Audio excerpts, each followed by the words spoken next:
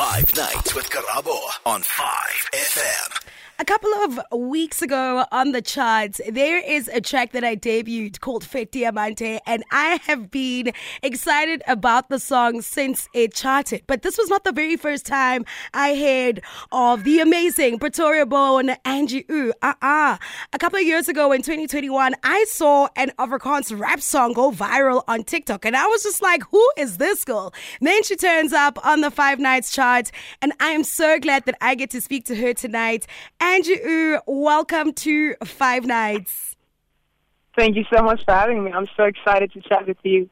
This is very cool for me. Listen, your sound is just absolutely incredible. I think for somebody like myself who is fearless, who's unapologetic, I feel so represented. I feel like you are a force. You're reshaping the landscape of not only Afrikaans music, I rate, but also of rap. You're the only female mumble rapper essentially in our country, right?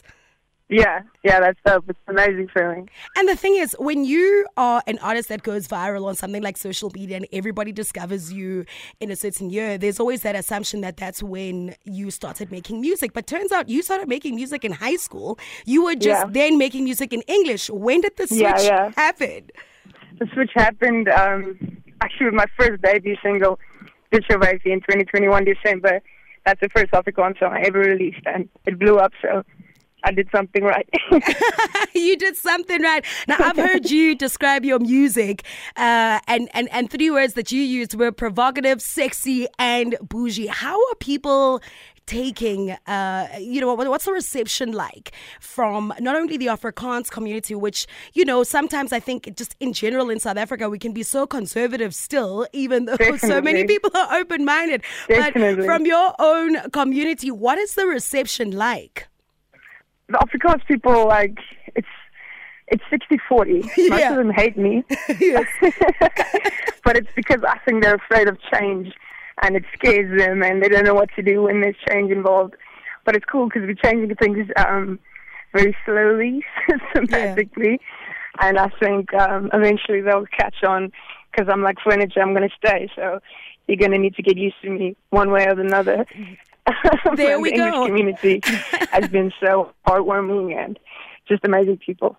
And you know what the thing is? I mean, one thing I love about music, and we're seeing it happen internationally when people gravitate towards music in Africa, is you don't even need to understand the language to be able to get it, that's what right? I love. Yes, you mix English and Afrikaans. I catch on to some of the words, some I don't. My Afrikaans teacher from high school being very upset with me right now. That's what I love doing. That's like my main goal, because I don't want to stop making English music. I love Afrikaans and English, so I'm just going to put it together. And I think it just works perfectly in a country like South Africa. But now I can imagine that language might not necessarily be your biggest challenge, because we are an English-dominated industry, right? What is the Afrikaans rap community like? Because already rap music in general is still so male-dominated. But what's it like in the Afrikaans community? Are there people that you are close to, that you're collaborating with? Do you find that it's still extremely male-dominated? What's the reception like from your actual rap community? It's still so highly male-dominated. Like, I don't know one female rapper at the moment, and that sucks. I always only like at least one Afrikaans female rapper, but it's still so highly male-dominated, and it sucks, man, because people don't book girls because I sing about cities. They don't like they like males singing about it, but when a female sings about it, it's a problem, and that sucks. And we've been seeing that change happen just internationally, where, so much of the rap music from female rappers is so sex positive. It's amazing. It's beautiful. People are out here, doing their thing, really. And what I'm also liking, and I don't know if you agree with this, is, a couple of years ago, there always had to be one awesome female rapper, and that's it. You have Nicki Minaj, that's it. You have Queen Latifah, that's it. But we're moving and the LGBTI community is not really represented in the rap community. There we go. Except for Young M.A. That's a girl I know, female rapper that sings about bodies, female bodies and stuff. But apart from that, it's just straight female rappers. Does that, feel like an even bigger challenge that you are representing so many unrepresented communities, right? It's music, and then it's you rapping in English and Afrikaans, and you're making rap. But not only that, you're representing the LGBTQI plus community as well. Does it feel like is it a lot of pressure to be such a voice for so many people or so many underrepresented communities? Not at all, because I came into this not wanting to be anything for anyone, just wanting to make music that I love. But it happened to be that way, and it's cool, man. If there's never enough voices, and if I could be one of them, that's cool for me. For somebody who is young, in their bedroom right now, in high school or varsity, making music, they're pretty different. They've got their own style. They've got their own flair. There might also be what other people would describe as provocative or taboo or so different. What would you say to that person who is so scared to get their music out there because they are afraid of how people will perceive their style, their image, and their music? No.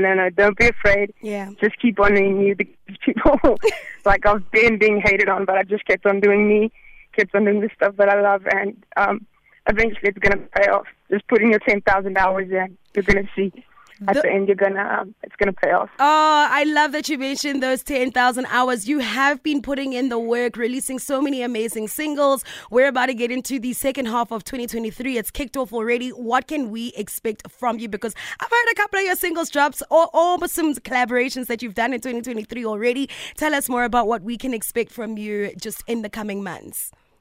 I'm definitely releasing a new single that's coming out on end of August. Yeah. It's a bit more Depro and English. But, I'm just going to keep on releasing music. Hopefully, I want to go into acting as well. That'd be very cool. I'm just going to keep on doing and ride the wave at the moment. Ride the wave. You are certainly on the rise. I think you're absolutely incredible. Not only the music, but I think just the way you are put together and the way you are so yourself and you put yourself out there without a care in the world. You've got this attitude that's just like, you either love me or you hate me, but you can't ignore me.